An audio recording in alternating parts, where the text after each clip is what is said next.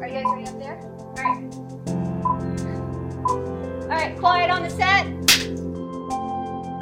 Hello and welcome to the WIFT podcast. This is Dr. Susan Liddy, Chair of WIFT Ireland. WIFT member, performer, writer and film director Aoife Nic Ardle chats here to casting director Ali Coffey.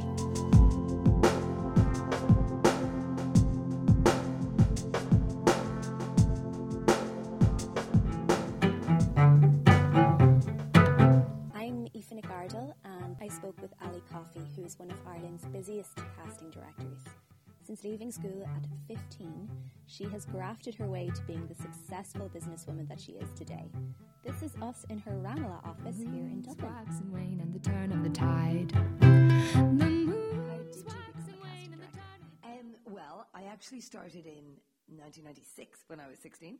I became an assistant to another casting director, Gillian Reynolds is her name. I had been acting actually for a little while as a teenager, and I was going in and out to her to audition for a show. I think it was EastEnders. I went down like 3 or 4 rounds and I still didn't get the part at the end, and I was gutted as you are as an actor. And she was like, I've got a film coming up. If you're not doing anything else, do you want to come in and help me? And I'd already left school early, so I was like, yeah, I'd love to. So I ended up just a pure chance kind of meeting an opportunity that she gave me. How did the acting come about? Well, my first role, which was kind of fitting, was in an indie flick called How to Cheat in the Leaving Cert. And so it was all about, like, it was a real anti-establishment crew and script and things, and they were talking about the fact that the Leaving Cert just measures one type of intelligence, and there are so many, and this really resonated with me, and it was a large part of the reason I didn't go back to school. So my poor mother, because she was the one who brought my attention to the ad in the paper when they were looking to cast it. So she's still not the better of it, and it was not her plan. So I did that, and then I did some soap work over in the UK on Hollyoaks and Dream Team, and bits and pieces of other stuff here then along the way, and long rest periods in between. Every time I saw somebody on screen or on stage who was young, and I was just filled with envy of, like, how can I be them? I want to be them. And I just, like, even if I was at the pantomime, I remember just, like, hanging out of my seat going, how did those kids my age get to be up there, you know? But of course my parents and things had no connection to the business, so nobody knew. So I just trundled on, you know, until I figured it out for myself a few years later. That's actually really tenacious, though, because at 15 you got a film and you... Well, it was great. That was down to my mum who spotted the ad, and then I went and met the director, Graham Jones, who's still a great friend of mine. We've actually cast a couple of his other movies now, so it's kind of come around full cycle, which is great. Then the kind of rest happened from there. I got an agent after How to Cheat, and then the rest was just the auditions when they came up. But as you know yourself, they can be few and far between, so you kind of are always looking for something else to pay the bills so you can hang in there. My first job was when I was rehearsing for How to Cheat. I worked on the checkout in SuperValu in Churchtown, and that was pretty funny because I told all my teachers that I was leaving school to do a film, and then because my school was nearby the supermarket, they used to come in and be like, because I'd been quite troublesome in school, and they would say, how's the film going, Ali? Like, and nobody believed me, and I was like, actually really well, we're rehearsing at night, I promise, you know, but nobody believed me. That was quite funny, and then my dad had a nightclub, so I used to take the cash on the door, so I'd work there a lot of nights, and that was really handy because it meant my days were free. Then I used to chaperone children on film sets. That was a great gig, and I minded kids, and I worked in a flower shop and delivered flowers. What else did I do? And then I did voiceover work, all sorts of bits and pieces like that. Whatever was knocking around. I did some work as an AD, as a location thing, anything that people wanted to hire me for, I was up for. And so at this stage, are you done with acting, or do you ever see yourself maybe dipping the toes back in? No, I'm done. I am done with acting. I had a really fun experience about 5 years ago. I can't believe it's that long. Might even be longer. No, probably about 5 years ago with Pan Theatre Company. The rehearsal playing The Dane, where I played their casting director on stage it was about the casting of Hamlet. So it was fantastic because I was able to observe the whole process and get the feeling of what it was like to be involved in a really great play, because I'd never had that back when I was acting. That was fascinating, but I was just being myself, and I just had a few lines to throw in, and basically I was an observer to the process, and that was amazing. So that ticked a major box for me, but no, I'm completely done. I do some voice work, but that's very, very kind of a different kind of world, but acting is behind me now for sure. How did you get cast in that? Like, who approached you? Or Gavin Quinn, who's the director of the theatre company, it was friends with Louise Kiley, and it was then through her that she recommended me to him. She's a friend of mine as well, and she suggested that I might be good for it. So they just came and asked me. that's like art imitating life. Yes. Yeah, it was. It was one of the best experiences I've ever had, because I really got to see how super talented people put together a piece that's incredible and moving and brilliant. And yeah, I still happily think back on that time of like, it really inspired me in loads of ways. And it's great to see people, you know, doing something they feel so passionate about up close, you know, and creating art. That was a really great experience. Did you tour at all with that? How long was the run? Yeah, we did. It won the Dublin Theatre Festival that year, and then we went to all around Ireland, and then to Ohio and New York, and off Broadway, and that was amazing. And then they went on around the world, and I came back to my office and got busy casting. back to the grind. Yeah, absolutely. But it was to get to go over to New York and stuff with such an amazing bunch of people. It was so much fun.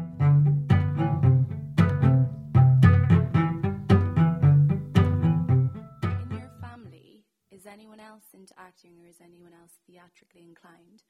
No, not at all. I mean, they might be theatrical in their way, but not in their professions. Everybody is kind of entrepreneurial in my family. It's quite like a businessy type and small venture and entrepreneurial bent. So my brother's in the legal game, and then my sister and my mum and dad have all been self-employed and doing their own thing. And same for my extended family. So nobody in the arts, but a keen interest in the arts from some of them, and but nobody working in the arts at all. Did you have that entrepreneurial spirit instilled in you when you were young? Yeah, definitely. We used to just chat about business things a lot around the table when I was very young. We talked about kind of like my dad had some nightclub nights and things like that, and we used to talk about names for those, and you know, our opinion was always kind of like, we were always involved in the conversation even when we were very young, and then being in on the door of the nightclub taking the cash and doing all of those things, you started to see things through kind of from a business perspective. But how much have I inherited or picked up since I was a kid? That nature versus nurture paradigm. What attracted you to casting, and what do you love about it? Well, I remember when I was first working with Gillian at 16 that I was like, my job was photocopying scripts, running up and down the stairs to let people in, and reading in with actors. And it was brilliant because it was like you know, a hothouse kind of training, because we'd maybe see 5 or 6 people for the same part, and then Jill would say to me, you know, what did you think? Who did you feel was the best? And I just thought it was amazingly interesting seeing like 5 people read the same scenes, and to see what different things they brought to it. I couldn't believe it. It was just fascinating to me. It didn't feel like work at all. Like, I just thought, well, this is a dream job, you know. So it was just being so fortunate to be exposed to it. And then I loved that when we were, say, doing commercials, I would be like managing the waiting room, and I'd meet like a bunch of 4-year-olds one day and a bunch of 8-year-olds the next day, and my head was filled with all the stories they told me and the chats that had happened in the waiting room. And I just loved then finding out who got the job, or meeting so many lovely people and hearing their interesting stories, and people from all walks of life and parts of the country and different countries and ages. It was just endlessly fascinating to me, and still is, that idea of just the people you meet, the connections you make, and the stories you hear and are told and are kind of privileged to be part of. That's what I love about it. Okay, so you started Ali Coffey Casting in 2002. What inspired you to set up your own casting business? It just felt like the time was right, and the time was naturally right. I'd had a great apprenticeship and then partnership with Gillian Reynolds, and then it just came to a natural kind of fork in the road for us to go our own ways, and that's where AC Casting came from, and it's been all go ever since, really. How did you find starting up the business? Like, was it tough to get a foothold in the industry here? Yeah, I mean, it was tough, and like, I certainly kind of, initially I really needed something else to keep going, like another stream of income to keep going, so I could wait out the quiet periods. So I used to do continuity in RTE every night. So I'd work at night time there, and then I'd be casting during the day or waiting for projects during the day, essentially. And then the projects started to come with a little more frequency until I worked during continuity for 7 years while I was kind of gaining a foothold, I guess. So that was a good portion. It was pretty much most of my 20s. So I was lucky to have found that opportunity, which was something that I just, I heard somebody reading continuity, like announcing a program from bed one day, and I was like, I could do that. That could be the thing to tide me over. So I rang up the switchboard in RTE, and that came about. The fact that was nighttime and evening work freed up all my days, and that was instrumental, I think, in enabling me to weather the storm a little bit and wait out the quiet times. And then when things became more definite, then I was able to eventually go into this like exclusively. That's cool. What were you doing continuity on? So I was RT2, being like the evening voice of RT2 for a number of years, for all that time. So kind of writing the scripts and announcing them live, because I think a lot of people don't realise that they're announced live. So you're in your soundproof booth for like a whole evening, and then you will you'll kind of press the button and to go live, and the volume of TV stations around the country will dip, and then you say what you're saying. So you just have to hope you don't fluff it up when you're doing it. So actually, this feeds into continuity. And when I was thinking of continuity, it was like in film, it's mostly women, and then also what I've noticed in Ireland, it's mostly women who are casting directors too. So do you have any remarks on that? Any observations? You know, it's interesting. I know, pretty much all women in Ireland.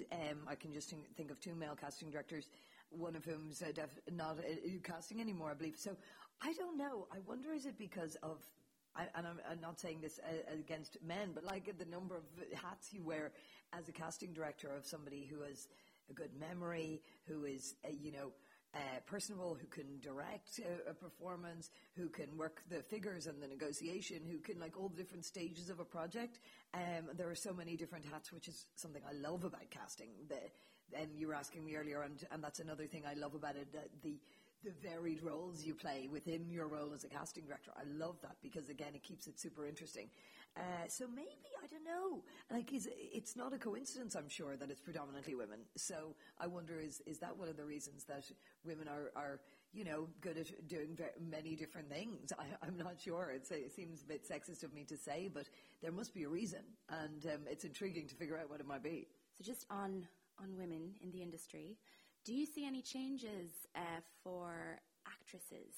So are there improvements in what's coming down in casting briefs, steering away from, say, one-dimensional roles? I think things are changing. I hope they are. Then certainly things don't change as fast as we would like, but I really feel that there's a big seismic shift happening, globally in a number of different areas, and that people just simply aren't standing for it being so unequal anymore, which is, it's about time. And so, yes, I feel things are changing. It'll never be probably quick enough, but yes, I think just that those days of male-dominated everything are ending across the board, which is great.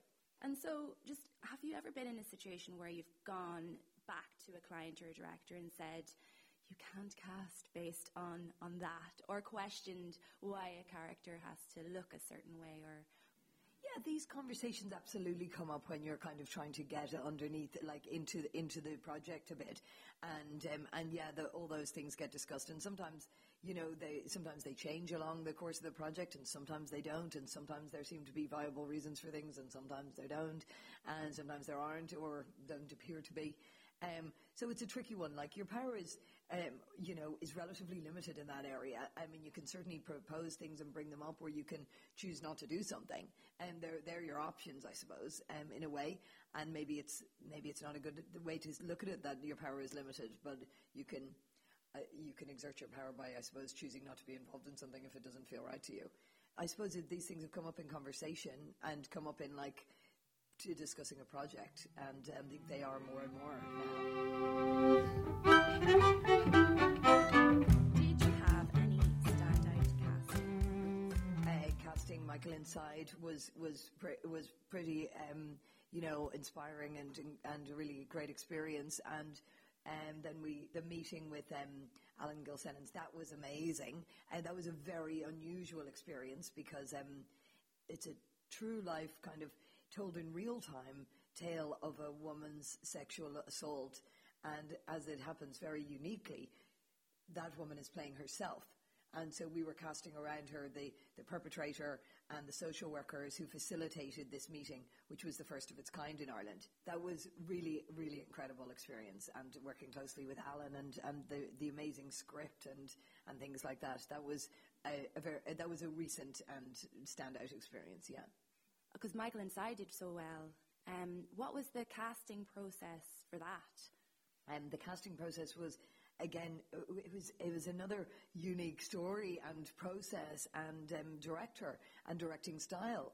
Frank Berry had, he knows so many people, so many actors, and knew a lot of what he wanted, and so he came to us with his lead in place, and then we sat down, myself and his producer and myself and Katie, and we devised a plan of how we would go about casting the other roles, which involved us proposing 2 or 3 people who we felt would really fit the bill, and then we workshopped it. So workshopped with those actors, and then Frank kind of was able to really bring out what he needed from people, and it just became very clear who would fit each role very quickly because his vision was so kind of definite. It was very emotional, very raw day, and Katie, who cast here with me, led that with Frank, and she was, I remember her telling me right at the end of that workshopping day, well, I was in New York, and she was telling me about how just emotional and raw and wrung out she felt at the end of it, like kind of inspired. But people had told so many of their own stories and things related to them, of people who were incarcerated for various reasons and things like that, and it just was a very kind of real and and bonding but raw experience. Is that how the process usually happens, or was that a unique way of casting? It was. I mean, workshopping definitely happens as part of the process, but the fact that it was kind of the whole process, I think, is fairly unique. It certainly is in my experience. And it made it very real to kind of stand something up and move it and feel it, rather than, to be in a static situation of, like, everybody has their 15 minutes and they come in and they go out and they come in and they come out in a drama project situation. This was like everybody's there to spend the day and to get involved and to interact with each other and to bounce off each other and feed from each other and give to each other. So that makes it seem very organic, I think, the process. And we have very small selection of options, instead of looking at maybe when you might consider 5 or 6 or more, we were just like looking at 2 people or 3 people for each role.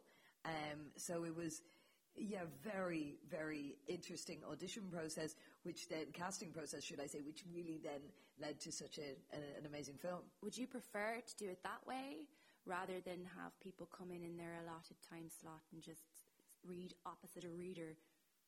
I think it really depends on the project and the director and the kind of feel of the project, of what will work and what they would like to do. But yes, it's always, I think, if you can integrate that element into some stage of the process, if not all, that it's kind and fair to a lot of actors. I think they feel like, that it feels like you have more opportunity to relax into something. Instead, it's like, you mightn't necessarily be a good exam taker, but you might be excellent at the subject matter. And the audition process can seem a lot like an exam sometimes, and it's not necessarily a reflection of how well you could embody that role. And would you have any advice for new people coming into the acting industry, young people in particular? I think training is crucial in whatever form it may happen for you, whether it's a part-time situation, whether it's dipping in and out of classes and workshops, or whether it's full-time. I think you can make that your own depending on your life and what's right for you. But I think training to hone your skills, and then finding some kind of if you're determined to be an actor, to find some kind of flexible job that will support you and allow you to stay in the business for long enough without feeling huge pressure that each time you go for an audition that it's make or break of rent time, because that's too much pressure for anybody to be able to perform well under, I think.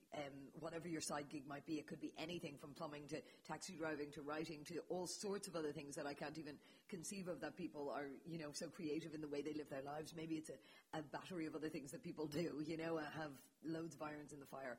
I think that's often a good way to go too. It certainly was for me when I was like starting out and building up business and things, to have a bit of this going on, a bit of that going on. It just relieved the pressure somewhat in the quiet periods.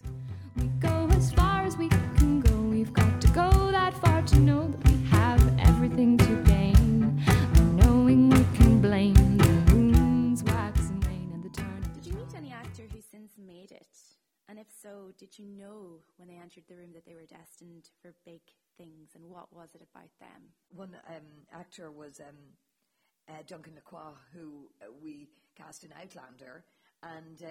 And he was actually cast from a self-tape directly, just like one self-tape, and then it went off to the producers in the States, and he was cast, and now he's been in that for several years and is going off to do all sorts of other brilliant things. And we'd seen him in various plays and things around town, being very strong in small productions. And then he was in his kind of mid-40s when that break happened, and it was fantastic to see somebody just like overnight essentially getting an excellent role, going off and training in horse riding and all of those kind of skills, and being in a hugely followed like cult series and onto other things now. That was hugely gratifying, and like it made me extremely happy for him. And had you been calling him in for various things all the way along? Absolutely. And no, like, you know, when people are, and we always knew him to be an excellent actor, but his break just hadn't happened. So it's great to witness those moments for people in their lives when it happens. It's definitely the best part of the job. I had a question here about Fishpond. So what is Fishpond, and why did you set that up? So Fishpond is a casting database, a casting network, essentially where actors subscribe to have a profile on Fishpond, so it'd be kind of like an online CV, a place where you can have all of your material, and then casters would log in to find those actors and kind of search by different parameters or post a job and let actors apply themselves. I started Fishpond 10 years ago now, to essentially because I just thought it was something that was missing in the Irish industry, bringing things online. Just knowing that the future of casting could be very much online, and I think it is. We created some bespoke technology called Audition Cam, which meant that people could audition right from their smartphone, and it serves as a good way to get to know new actors. So you could consider 20 new actors for a role from your desk, and know when they came into the room that they were really viable choices. So I'm still firmly believe in technology being a massive part of casting and the future of casting. So I was always finding myself like searching around for that one person I met that one time when I was over in Galway casting for that one project, and like fervently hoping that I'd find that actor's headshot in the bottom of some box file that I had. And I just thought there must be a better way to organise it. So for a long time I'd waited kind of for somebody else to do it, and then one day I thought, oh gosh, maybe I should do it. And that's how it came about. Online auditioning, so being able to audition remotely, record an audition from, say, your smartphone or your laptop and whiz it off to the caster's kind of desk or dashboard, is a great way to save on cost and time for actors in terms of travel and then studio hire for other people and all of these things. That it's a great way for many more actors to be considered for a role than a traditional casting process would allow for. And no matter where you are, say, in the country or in the world, that you could still be considered for something. But people are getting a lot better, I notice. There are fewer flowery curtain backgrounds and better sound and better lighting and better angles as well. What would be your dream to cast? I really enjoy, one of my passions is casting young people, teens and early 20s, and I love and kids, you know, I love kind of the opportunity that you have maybe to do a broad search and uncover some new talent of something like somebody who's never, who's totally fresh and raw. That's really fun, and I enjoy working with young people a lot. So maybe something with some really super strong young leads would be a great project for us.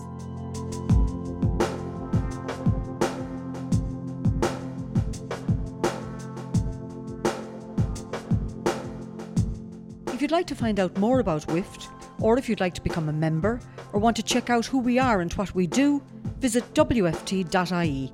Thank you for listening. See you again soon.